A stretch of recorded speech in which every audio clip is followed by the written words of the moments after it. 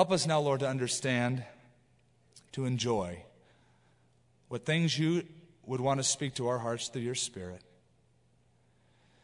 And help us, Lord, to never take for granted the rich blessing of sitting and letting the Holy Spirit speak forth truth to our hearts. In Jesus' name, amen. Well, Moses, in the prime of his life, enters into an intense training session with the Lord. In fact, you might say that Moses' training really begins after Egypt. His training in Egypt was important, but his training down in the desert was indispensable. What God was showing him and providing him were lessons that would last a lifetime, though they probably weren't too glamorous for Moses. After all, he was in Egypt. He had everything the world had to offer. And now he's a shepherd, kicking up dust out in the middle of the desert. But he had to learn lessons like humility, brokenness. I call that dugout time. Sitting with the coach in the dugout. You want to get out and play the game. Come on, coach, let me in. Let me play my position. No, I just want you to sit a while and watch. And watch what I do. And watch the choices that I make with the players. Oh, but I'm ready to play. No, I want you just to sit. Oh, but I'm a valuable player. And it takes humility to sit in the dugout and not get out on the field and play. There's an element of brokenness. A lot of times people will come to the fellowship here and they'll want to get involved right away. And oftentimes they come from a real rotten situation spiritually. They've come from a broken church. They've had relational problems, and oftentimes as a backlash or as a rebound, they want to instantly get involved. While I'm all for involvement in the body of Christ, everybody should exercise their gift. I will often caution the person, say, make sure that your activity is Spirit-led. Don't just get involved for the sake of getting involved. In fact, don't feel guilty about sitting on the bench for a while. Get some dugout time. Maybe God wants to show you in this period of a wilderness His rich truths. So Moses was taken to the desert, as was Elijah, as was John the Baptist. And what about Paul the Apostle? Paul the Apostle learned much more in 3 years in Arabian desert than he did in all of the time he spent at the feet of the Rabbi Gamaliel. It broke him. He learned who Jesus was. He had fellowship and intimacy with his Lord. And so it was with Moses. And so if the Lord has you in a period like that, don't fight Him. Learn the lessons. You know, whenever there was a test in high school, one thing I wanted to make sure, and that is, no matter what grade I got on it, I just wanted to pass it. You know why? I hate taking tests twice. You know, once is bad enough, but twice is the worst. Makeup tests are a drag. And so when the Lord is taking me through a period of teaching, I want to make sure I'm clued in to what lesson He's trying to teach me, because I don't want to have to go back and learn it again and again. Best to learn it now and go on with that lesson and grow from it. There's a great scripture in the book of James, and I think it's usually skipped over by many Christians. It says, if any of you lack wisdom, let him ask of God, who gives freely, liberally to all without reproach. The context of asking for wisdom is while you're going through a trial. That the trying of your faith, much more precious than gold that perishes. Consider it all joy. And in that context, it says, if you lack wisdom, you ask God for it. Wisdom for what? Wisdom to figure out why or what lesson God is trying to teach you. Don't let this lesson go wasted. Learn from the trial. Learn from being pinned up against the wall. Lord, what are you trying to show me? The manufacture of a saint is the task of a lifetime. Moses needed to be broken. Maybe you need to be broken. Maybe I need to be broken. Well, God has ways of doing that. And God has ways of making sure that we come to the place of brokenness simply because He wants to use us for His glory. Now, as we saw last week, and we continue now in chapters 9 and 10, the Pharaoh was wanting to compromise with Moses. Moses said, "Thus saith the Lord, let my people go." He says it time and time and time again. Pharaoh seems to give a little bit, then he hardens his heart. He says no. And finally he comes up with a series of compromises. Folks, compromise is one of the most dangerous things in the Christian life. And it's one of the greatest temptations, I think, to the Western church. As much as we pray for countries like India and China and persecuted countries, did you know the church in that country prays for us? Churches in China, I've had church leaders say, we're praying for you people in America. We know that you really have mega temptations. I know they don't say it like that in Chinese, but, I interpret everything through Californian kind of lenses. But they just said, we know that you're tempted with materialism, with getting distracted. We've heard stories. At least we're persecuted and we separate the chaff from the wheat. But perhaps your temptation to compromise is the greatest. Pharaoh is trying to get Moses to compromise on several issues. We saw a couple of them last time. But God is making the deal more attractive now to Pharaoh. He's sweetening up the deal through 10 attention getters called plagues. Okay, you don't want to let my people go? Well, believe me, you're going to want to let them go. They're going to become so loathsome to you. You're going to hate to even have them around. You won't be able to stand them. You're going to kick them out of the land. And you're going to give them a lot of stuff to go with it. A lot of goods, a lot of gold and silver. They're going to spoil you guys. And so God gets his attention.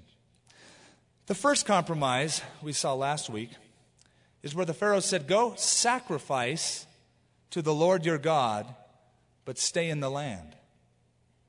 And we saw how that's the exact same tactic that Satan has toward us. Stay in the land. Hey, go ahead, become a Christian. Do the religious thing. Buy a Bible, get baptized. But don't get too radical. Stay in the world. Say that you're a Christian. Say praise the Lord. But don't change things like your lifestyle. There's an old legend that the demons in hell once had a conference.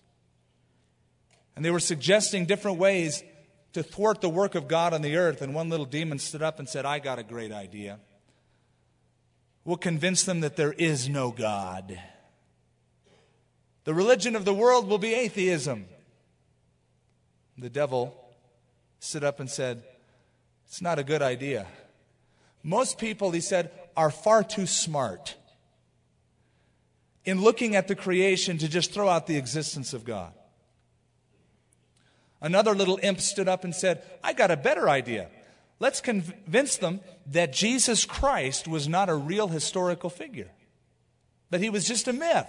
Somebody concocted and made him up. The devil stood up again and said, it's ridiculous. History speaks for itself. All you have to do is examine not only the biblical record, but the other records of historians at the time. And we know that Christ doesn't, it won't work. Another stood up and said, I got a better idea.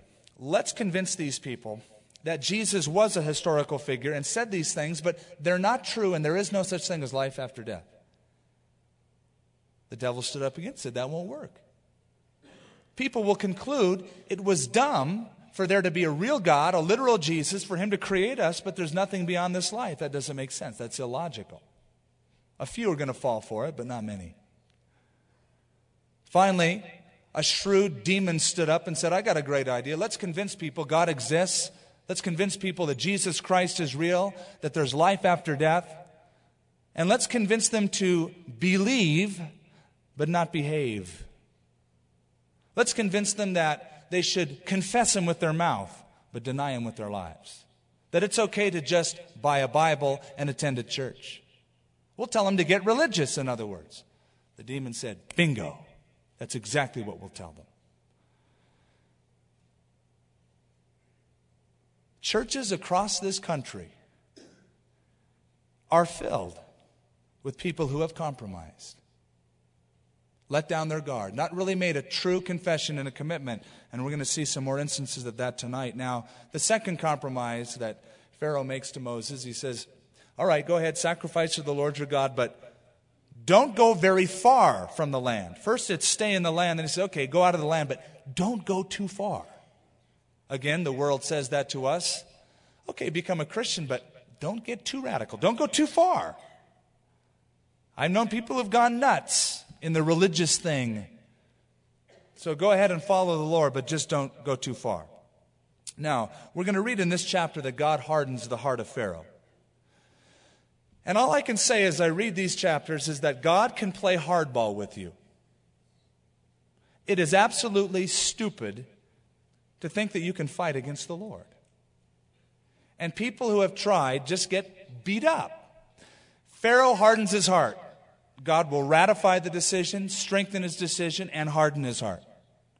And we see this several times. Pharaoh hardens it, God hardens it again, strengthens his resolve.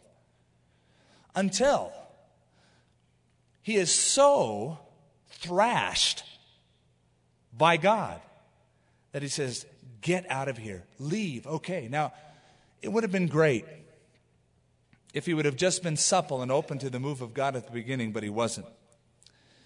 And I want to say something else, and we'll see it through the Old Testament, and that is, God can play hardball with an individual or a nation. And when God makes a promise, and God sets up a covenant with a person or a group or a nation, when other nations or peoples come across or against that covenant people, they're in big trouble. And did you know that every nation that sought to come against the nation of Israel as a covenant people with God, God came against them? God said, you, Israel, are the apple of my eye. Whoever touches you, it's like touching my eye. And he reacts. Egypt flexed her strong muscles against Israel. They were in charge of the entire world at one time. They soon faded from that prominent position. Babylon, queen of the world, faded. Nazi Germany looked like they were going to just sweep through everything. They came against God's elect. And God can play hardball with any nation, which actually causes me to rejoice as a Christian. Because I think, what a great defense I have. That when people come against me for sharing the truth of the gospel, if they do, if the world comes against me and I get persecuted, God takes it personally.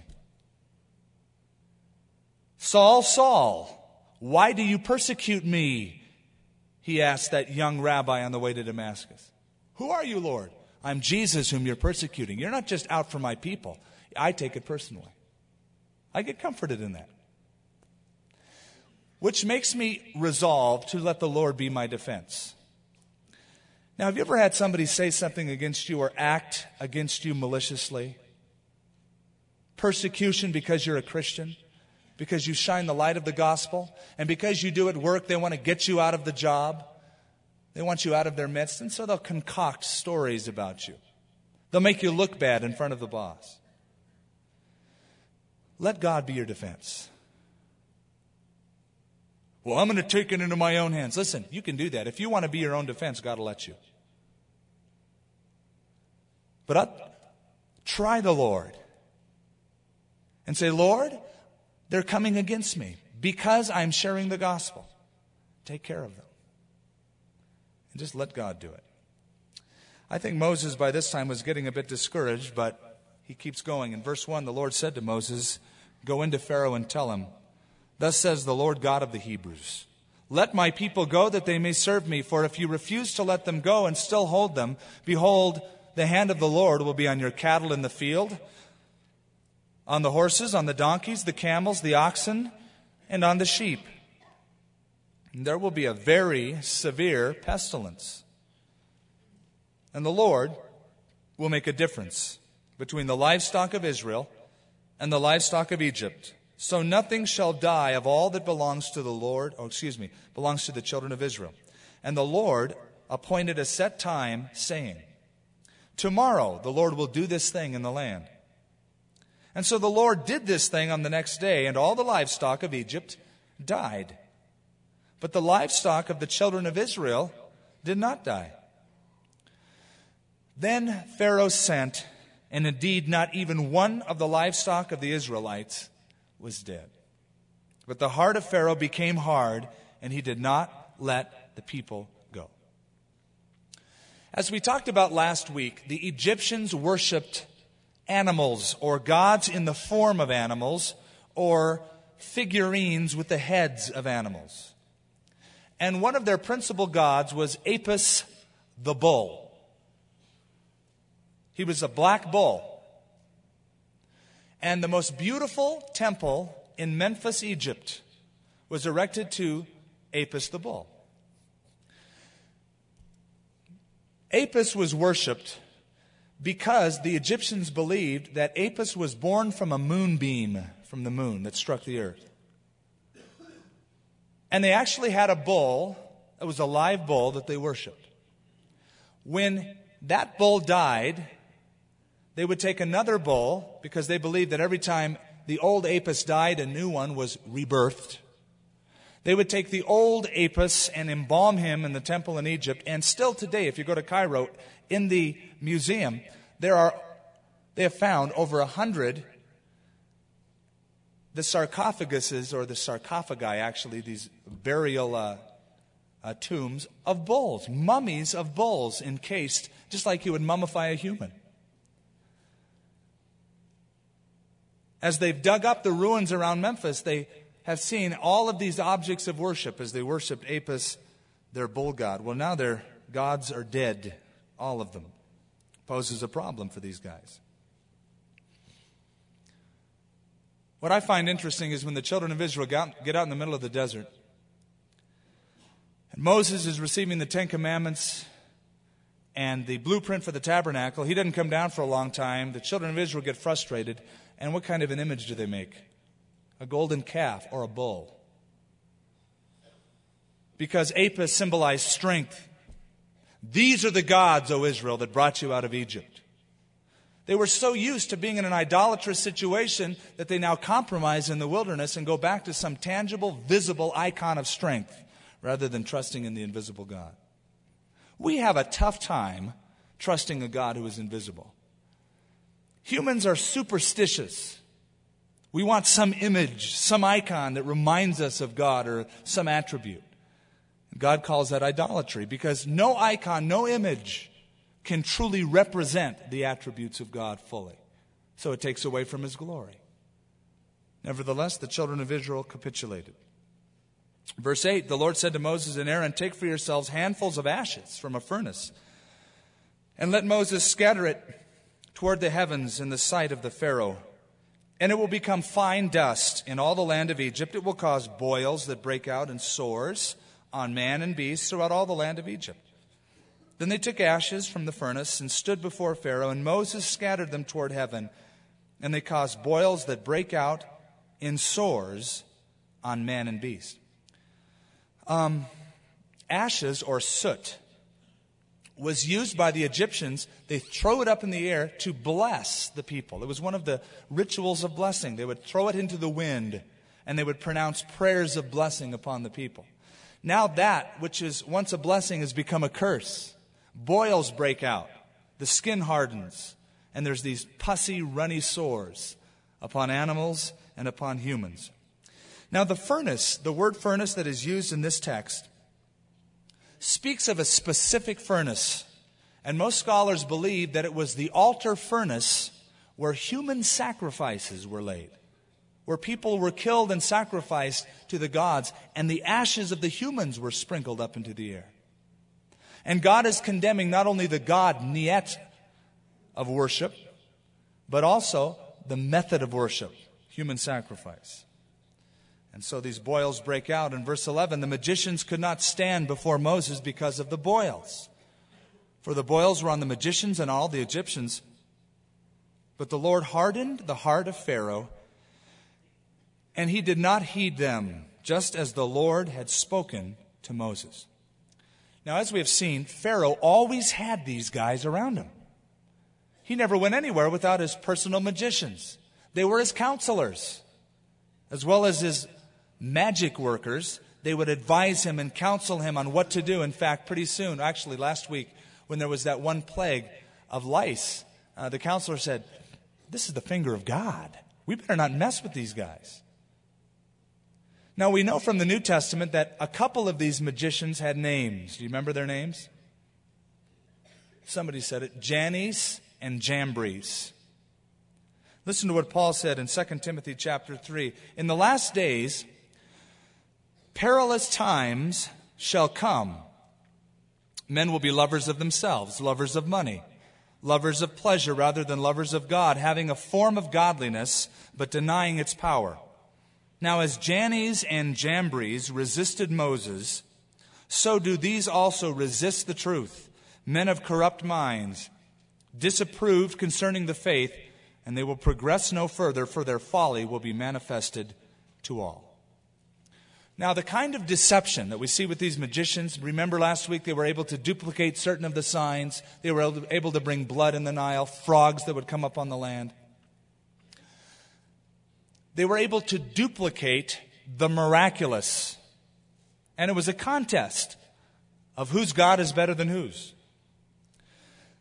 The deception that these magicians provide is a form, a type of deception that will come in the last days, as Paul says. As Jannes and Jambres withstood them, we know that in the last days there will come these imitators. Perilous times shall come. Men will be lovers of themselves rather than lovers of God.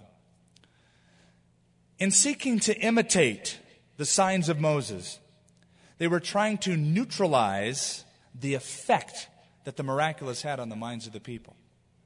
Now, why do I say that? Because every time something miraculous happens, don't necessarily assume it's from God. In the tribulation period, we know that the Antichrist will work miracles. Paul the Apostle said that the devil himself can be transformed into an angel of light and deceive many. So whenever there is something miraculous, you need to check out the source, the teaching behind it, what the result is of the miracle. That's a principle laid out we see in the book of Deuteronomy that we will come to later on. So there's an often repeated pattern with Satan, and we see it here in the book of Exodus. First comes a frontal attack, persecution. And so Pharaoh tries to kill all the males, destroy the Hebrew children as they're born. They start multiplying. They grow bigger. There's more of them. And there's so many in the land, he decides then, if you can't beat them, let's join them. That's Satan's strategy. If you can't beat them, join them. Become like them. Infiltrate their ranks. Duplicate their actions. That's been a pattern actually of the devil for a long time. And we know that the enemy, the devil, can produce fake, what the Bible calls lying signs and wonders. Don't be afraid of signs and wonders. God has given you His Spirit. And you are able, by the Spirit of God and the Word of God, to discern the false from the true. You don't have to be afraid of signs, especially legitimate ones that God wants to give. There can be lying signs and wonders, but there can also be true signs and wonders. The fact that there is a fake does not negate the genuine. It only proves that there is a genuine because now we have an imitation. If you find a fake $20 bill, does that prove that, money's bad? No, it proves that there's a genuine somewhere for somebody to fake it. Every now and then, somebody will say to me, Skip, I'm really afraid to ask the Holy Spirit to have His complete way in my life. And I say, why? Why would you be afraid of the Holy Spirit having His complete way in your life? Well, I've watched certain people who say they've become open to the Holy Spirit, and I look at their lives and they act really goofy. And I'm afraid that I'm going to act really goofy. I'm afraid He's going to make me do something really dumb and embarrassing.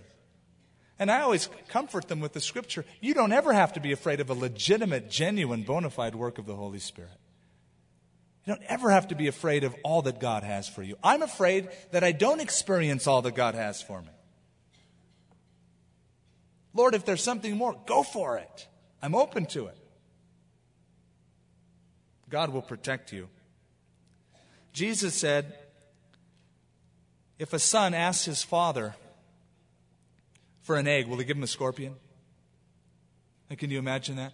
Dad, I'm hungry. Can I have supper? Yeah, sure. Go ahead. It's on the table. Only to find that there's scorpions crawling around on his plate and the father going, gotcha. That's not the heart of a father. How much more, Jesus said, will the Father give the Holy Spirit to them that ask Him? And in another place, how much more will the Father give good things to those who ask Him? You never have to be afraid of a legitimate work of the Holy Spirit in your life.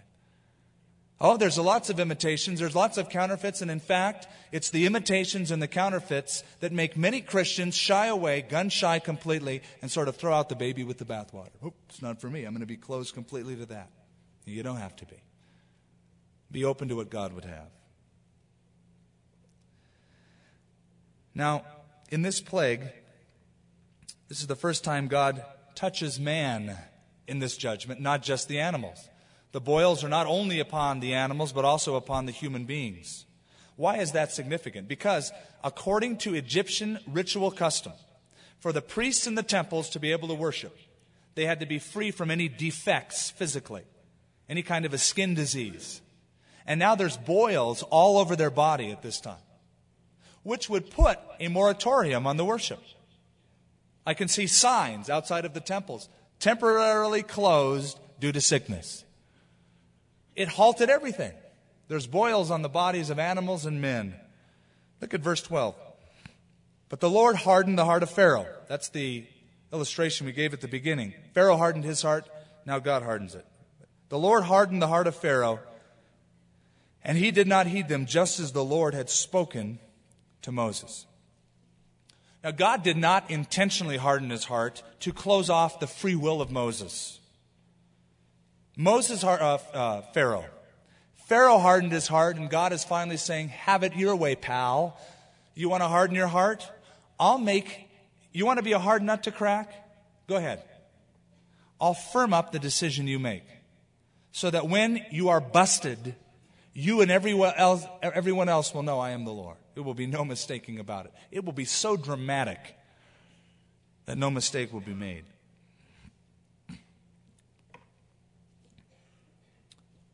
Verse 13 through 35 speaks now of the hail, the next plague given over. The Lord said to Moses, rise early in the morning and stand before the Pharaoh and say to him, thus says the Lord God of the Hebrews, let my people go that they may serve me. You know, if I were Moses at this time, I would be coming a little unglued. It's like, okay, play it again. Same old record. I've been here before. I'd be getting a little discouraged. Have you ever felt that God had called you to something, only to find that things weren't working out the way you wanted them to, that you expected them to? You think, you know what, I'm not going to do this. I quit. I'm going to hang it up.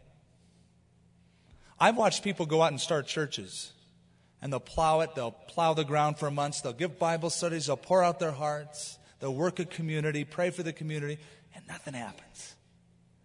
It gets so frustrated.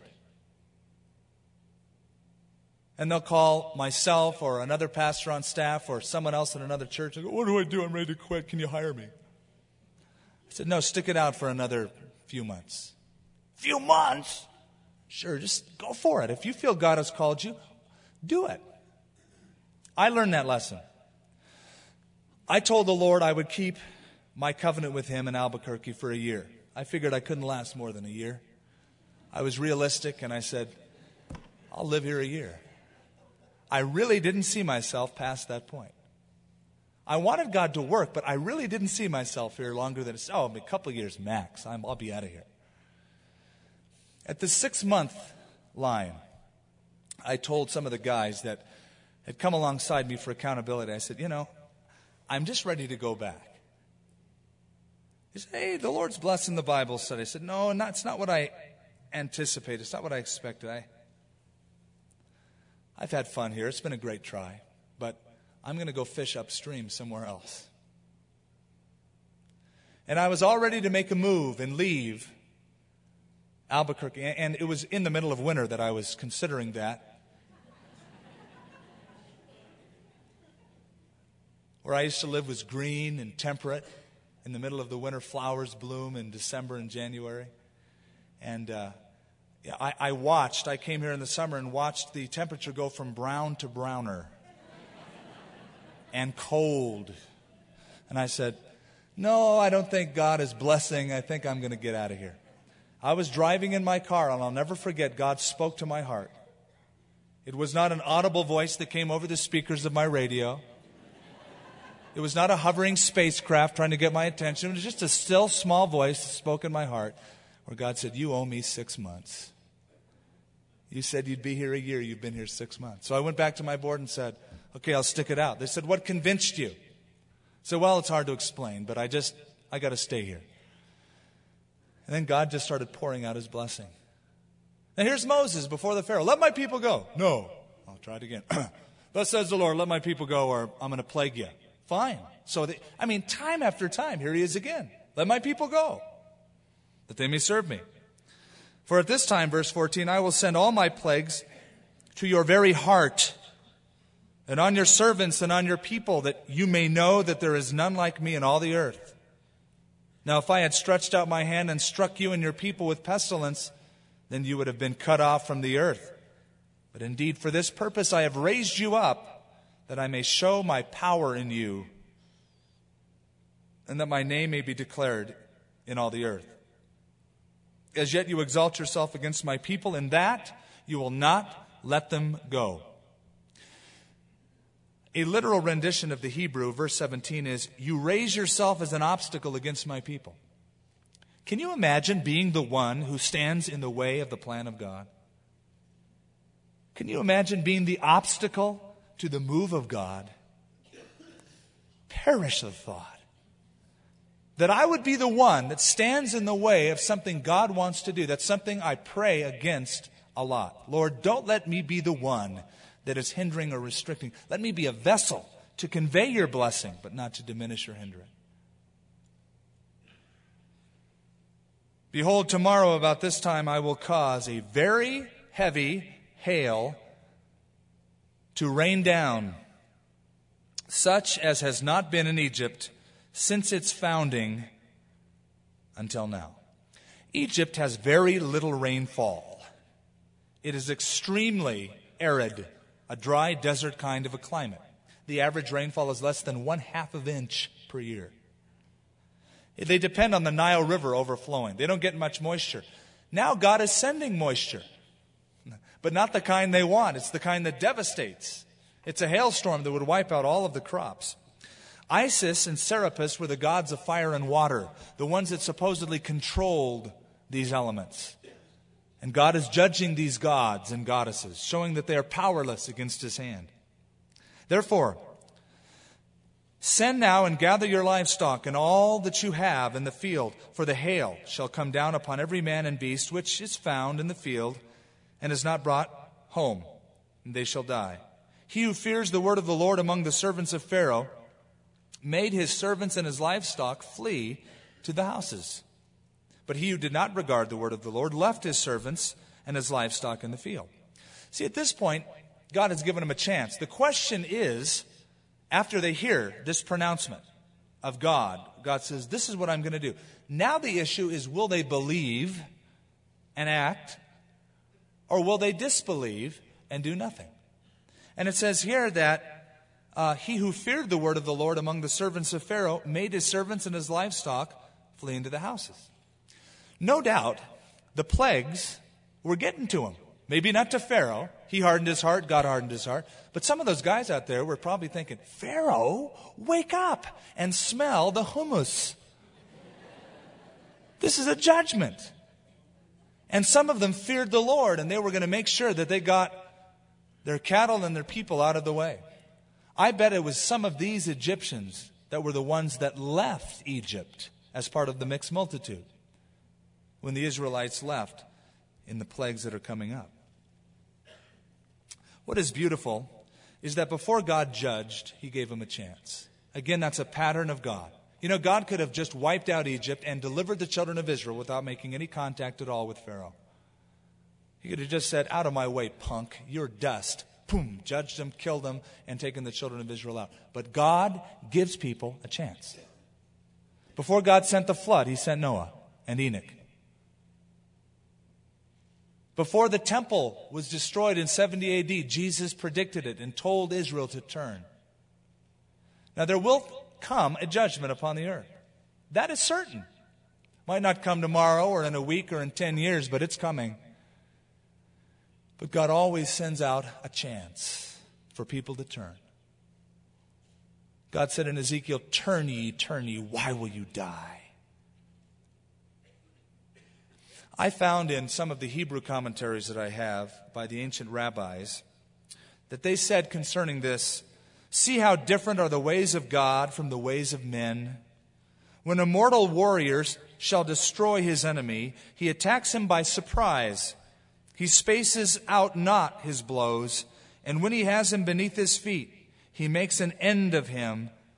But God warned Pharaoh 10 times.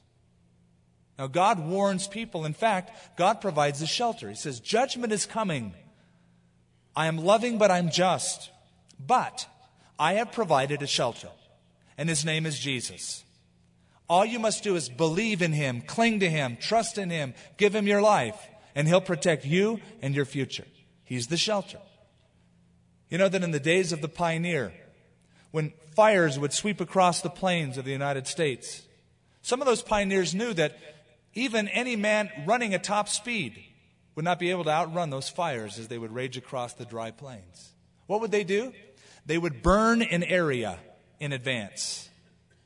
And they would wipe out all the vegetation by burning it. And then they would congregate and stand in the middle of that spot that was already burned, and the flames would roar up to them and go around them because the flames had already touched that spot and wouldn't touch it again. There's nothing left to burn. God has provided such a place. As the judgment comes, God already put his wrath on Jesus Christ on the cross. He gives people a chance. You stand in him. And when judgment comes, you escape it, as Jesus told us in the New Testament. Then the Lord said to Moses, stretch out your hand toward heaven, that there may be hail in all the land of Egypt, on man, on beast, on every herb of the field throughout the land of Egypt. And Moses stretched out his rod toward heaven, and the Lord sent thunder and hail, and fire darted to the ground, lightning, no doubt. And the Lord rained hail on the land of Egypt, so there was hail and fire mingled with the hail. So very heavy that there was none like it in all the land of Egypt since it became a nation. This was no doubt an obvious supernatural manifestation. That's what God intended, to get their attention. And the hail struck throughout the whole land of Egypt, all that was in the field, both man and beast. The hail struck every herb of the field and broke every tree of the field. Only in the land of Goshen, where the children of Israel were, there was no hail. And Pharaoh sent and called for Moses and Aaron and said, I've sinned this time. Excuse me, Pharaoh, you've sinned every time. This is the only time he admits it. I've sinned this time. Sounds like he's breaking a little, but actually he's just going to change his approach. He'll harden his heart again. And he says, the Lord is righteous. Ooh, he's getting really religious now. The Lord is righteous, and my people and I are wicked. Well, that's true. Entreat the Lord, pray to the Lord, that there may be no more mighty thundering and hail, for it's enough. I will let you go, and you shall stay no longer. Now, he's getting a response from Pharaoh. It looks very favorable. But this is not true repentance. This man is the master of the moment. He soon, as you will read, hardens his heart and tries to manipulate and tries to compromise with Moses once again. His repentance is not real. You know, there's a lot of people like Pharaoh who say the right things, who make the right overtures, but their repentance is not sincere. It's not real. The Bible says they have a form of godliness, but they deny the power thereof. You know, just saying I'm a sinner doesn't really help until you say, I'm a sinner and I need a Savior. I know a lot of people say, well, I'm no saint. Of course I'm a sinner. Everybody's a sinner. Okay, what have you done about it? Have you come to the Savior, the only one who can wash away your guilt and your sin? What good does it do to say I'm a sinner? That doesn't make you a saint. You need to come to Jesus Christ and be forgiven and have the debt cleared. That's the step that Pharaoh didn't take. He didn't come to God. He just said all the right words. In Titus chapter 1, it talks about people who profess to know God, but in works they deny him, being abominable, disobedient, disqualified for every good work. We call these people hypocrites. They put on the right mask. They put on the I'm spiritual mask. They say the right words, but there's no change of lifestyle. Moses said to him, as soon as I have gone out of the city, I will spread out my hands to the Lord, and the thunder will cease. There will be no more hail, that you may know that the earth is the Lord's. But as for you and your servants, I know that you will not yet fear the Lord God. Now the flax and the barley were struck, for the barley was in the head and the flax was in the bud. But the wheat and the spelt were not struck, for they're the later crops. So Moses went out of the city from Pharaoh, spread out his hands to the Lord, and the thunder and the hail ceased, and the rain was not poured on the earth. And when Pharaoh saw the rain, the hail, the thunder had ceased, he sinned yet more. He hardened his heart, he and his servants. So the heart of Pharaoh was hard. Neither would he let the children of Israel go, as the Lord had spoken by Moses. So the Lord said to Moses, go to Pharaoh. Oh, come on, Lord. Do I have to? Go to Pharaoh. For I have hardened his heart and the hearts of his servants, that I may show these signs of mine before him. Doctor.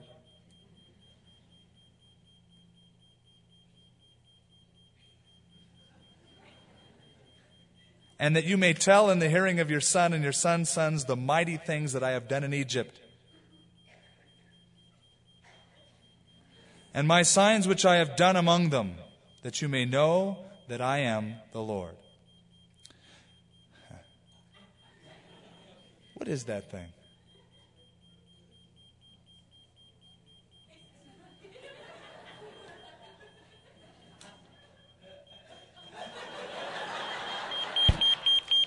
That's it. We've discovered it.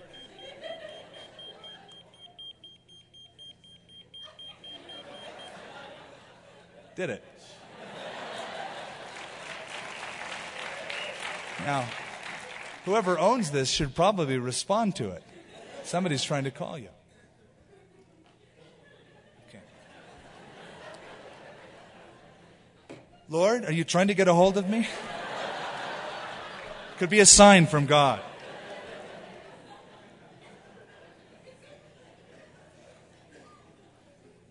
Verse 2 is important for parents. The idea of passing spiritual truth down from generation to generation. Parents, do you tell your children what God does in your life? Do you speak in personal, real terms? Have you ever shared your testimony, for instance, with your kids? Son, daughters, this is what I used to be like. This is what God has done. In simple terms that they can maybe grasp and understand. But that lays a spiritual foundation. One thing that I love about the Israelites is they always made sure that by some kind of a setup of stones or an altar or some visual thing, either a phylactery or some visual thing, it would draw attention. Kids would look at it and go, Daddy, what's that big pile of stones for? Oh, God told us to put that there so that when you asked that question, we could tell you that's when God did a miracle in that spot. A what? A miracle, let me tell you about it. Daddy, why do you wear that funny box on your head when you pray? Well, that's a phylactery, son. God said that we should put the law of God between our eyes as frontlets and on our hand. And that's why we do it. All of these visual reminders to pass spiritual truth down. The mighty acts of God. So Moses and Aaron came into Pharaoh and said to him, thus says the Lord God of the Hebrews, how long will you refuse to humble yourself before me? Let my people go that they may serve me. Or else, if you refuse to let my people go, behold, tomorrow I will bring locusts into your territory. Now, personally for me, this would be the clincher. I hate bugs. I've traveled to countries, I've told you this, where the thing that really bugs me, no pun intended, are the insects. I mean, some of these things, it's wild what God has created. And when it's a plague, they shall cover the face of the earth, so that no one will be able to see the earth. They'll eat the residue of what is left, which remains to you from the hail. And they shall eat every tree which grows up for you out of the field. They shall fill your houses, and the houses of all your servants, and the houses of all the Egyptians, which neither your fathers nor your fathers' fathers have seen since the day that they were on the earth to this day. And he turned and went out from Pharaoh, and Pharaoh's servants said to him, how long shall this man be a snare to us? Let the men go, that they may serve the Lord their God. Do you not yet know that Egypt is destroyed? Now even his servants, his advisors are saying, hello, Pharaoh, wake up. Get rid of these guys. It's not worth the fight. Locusts are one of nature's most awesome sights of collective devastation. A locust in one day can eat its weight in food. It can devour incredibly. Now, could you devour your weight in food every day? Well, you wouldn't last very long even if you could. They do it easily, and they move on from place to place. In fact, 1 square mile of a swarm of locusts has between 100 million to 200 million locusts. Ugh. They were so feared by people in Egypt that they prayed to the locust god that he'd be nice to them. They wanted to make sure that because there were swarms of locusts in Asia and in the Middle East and in parts of Africa. In fact, listen to this account that I found. In 1926 and 1927, small swarms of the African migratory locusts were spotted in an area 50 miles by 120 miles on the plains of the River Niger near Timbuktu. The next year, swarms invaded Senegal and Sierra Leone. By 1930, the whole west of Africa was flailing away at the pests with everything movable. But the locusts didn't seem to notice. Swarms reached Khartoum, more than 2,000 miles to the east of Timbuktu, and then turned south, spreading across Ethiopia, Kenya, and the Belgian Congo. And in 1932, striking into the lush farmland of Angola and Rhodesia.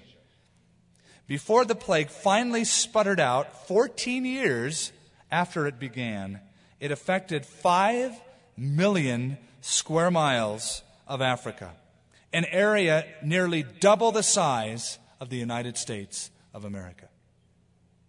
Those little critters can get nasty. Now Pharaoh's servant said to him, how long will this man be a snare to us? Let the men go, that they may serve the Lord their God. They were afraid of these locusts. Moses and Aaron, verse 8, were brought again to Pharaoh.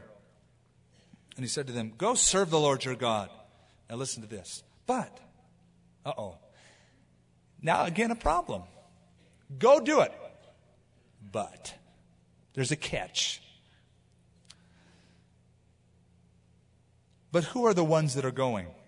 And Moses said, we'll go with our young, with our old, with our sons, with our daughters, with our flocks, with our herds, we will go. For we must hold a feast to the Lord. Who's going? Everyone. Mom, Dad, Junior, and all the pets. Lock, stock, and barrel, God told us to get out. And he said, listen to this. The Lord had better be with you when I let you and your little ones go. Beware, for evil is ahead of you. Not so. Go now, all you who are men. In other words, leave the wives and kids. Why? Because if you go out, you won't keep going. You leave your wives and kids here, you'll come back for them. That's the labor force of Egypt. You don't want to let these guys go. You are men, serve the Lord, for that is what you desired. And they were driven out from Pharaoh's presence. Moses, you want to go serve the Lord, fine, but leave your kids out of it. It's dangerous out there. Lions and tigers and bears, oh my. Have you ever heard this same reasoning from the unsaved? Hey, you want to get fanatical, fine, but don't drag your kids into it. Don't ruin their lives. Keep it private. Religion is a private thing, like politics. Be silent. You can be a Christian, but you don't have to drag other people into it. Fine, you want to be a Christian? Keep it to yourself. Be an Inspector Clouseau Christian. A secret agent Christian. I am Chief Inspector Christian. I will tell no one my business. You say, well, I'll carry a Bible, but I'll make sure it's small enough that I can hide it. Under all my books, under my shoulder. I'll laugh at all their dirty jokes. I don't want to drag other people into it. I want to respect the belief system everybody has. Well, I respect the belief system too, but there's eternity people are facing. We need to be a light to them. Yes, we're going to take our wives, our kids, young and old. Everybody's going to go. This is a commandment of God. There's judgment coming, Pharaoh. He says, no, just take the men out. We are tempted, all of us, to take the gospel and put a bushel over it. To take the light and subdue it. Because the reaction of the world is not favorable when we share the truth. We'll say, well, I'll just live the Christian life. I won't tell anybody. But if you only live the Christian life and the testimony is with only your lives, not your lips, you are testifying only to yourself. We need to tell people what the difference is with our lives and our lips. Now, I know a lot of people say, but I don't have the gift of an evangelist. You don't have to be the gift of an evangelist to share the gospel. There are people that are uniquely gifted with that, but all Christians have the responsibility and privilege to share the gospel. That would be saying, well, I'm not going to give to the Lord's work. I don't have the gift of giving. So I won't give. I'll let other people, you have the gift, fine, but I don't have the gift. That's not the issue. All Christians are called to give to God's work. All Christians are called to share the gospel, but not all have the gift or position of an evangelist. But we can all be trained and motivated to do that. So don't hide the light under the gospel under a bushel. When I worked in Southern California, Westminster Hospital, I put up a concert flyer. We used to make great concert flyers of Christian concerts that were coming up. BYOB, bring your own Bible. And that always threw the unbelievers. And I remember putting up a poster in the department bulletin board, and my chief came to me one time, says, Skip, got to see you. Come to my office. He closed the door. And, now, Skip, we all know that you're a religious person. And we all want to humor you. I mean, we all want to respect you. And we understand you carry your Bible and you talk about it. That's fine. But I can't let you put this kind of literature up in the department. We just can't let you offend other people. Are you censoring me? Oh, no. But you don't want to offend people. I said, you're not going to move that poster. Because next to it is a poster of a party where there's going to be drugs and alcohol. You let people put up all sorts of filthy cartoons on that bulletin board? And being a citizen of this country and a good worker at this hospital, the poster's going to stay. And he looked at me and he goes, well, you got a point. And I kept it up. It's not that it offended people. It was a benign color, beautiful 4-color poster that said, come to a free concert, and here's the bands. And then the place was given. And it might have had something like praise the Lord at the bottom in small letters, but it was not offensive. It's just that the light shines and it exposes the darkness. And if you ever turned on a light on someone in a dark room, they squint. They don't like it. Turn it off. It's offensive.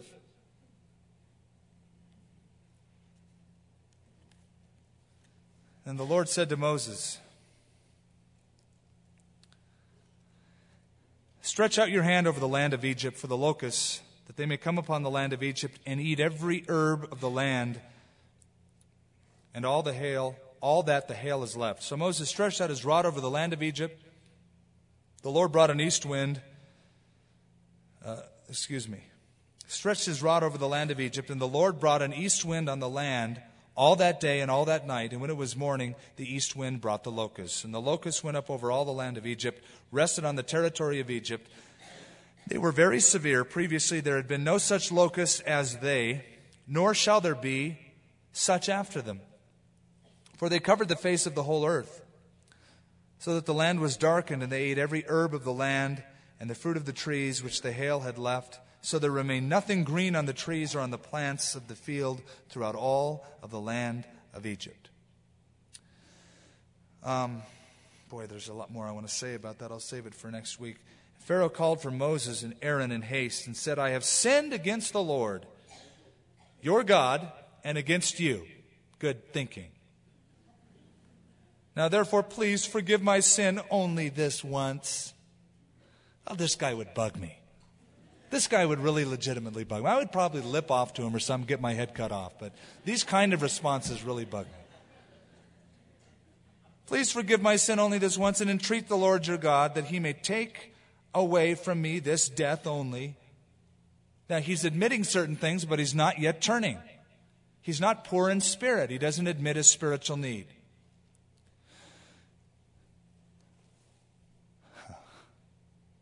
I meet so many people moved by temporary conditions.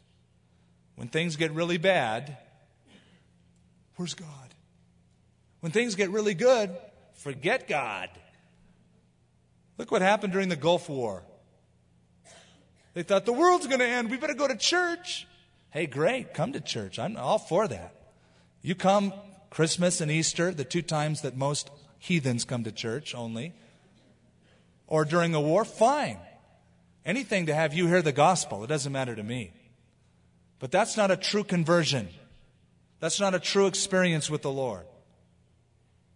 It's something that has just moves a person by temporary conditions. Pharaoh really didn't think he's all that bad. So he went out from the Pharaoh and entreated the Lord, and the Lord turned a very strong east wind, which took the locusts away and blew them into the sea, the Red Sea, and there remained not one locust in all the territory of Egypt. But the Lord hardened Pharaoh's heart, and he did not let the children of Israel go. And the Lord said to Moses, stretch out your hand toward heaven, that there may be darkness over the land of Egypt, darkness which may even be felt. So Moses stretched out his hand toward heaven, and there was thick darkness over all the land of Egypt for 3 days. And they did not see one another, nor did anyone rise from his place for 3 days. But all the children of Israel had light in their dwellings. Time forbids us to go on and finish up. I could finish up, but there's so many things I want to bring out that will take the plague of locust, darkness, and the death of the firstborn in one fell swoop next time.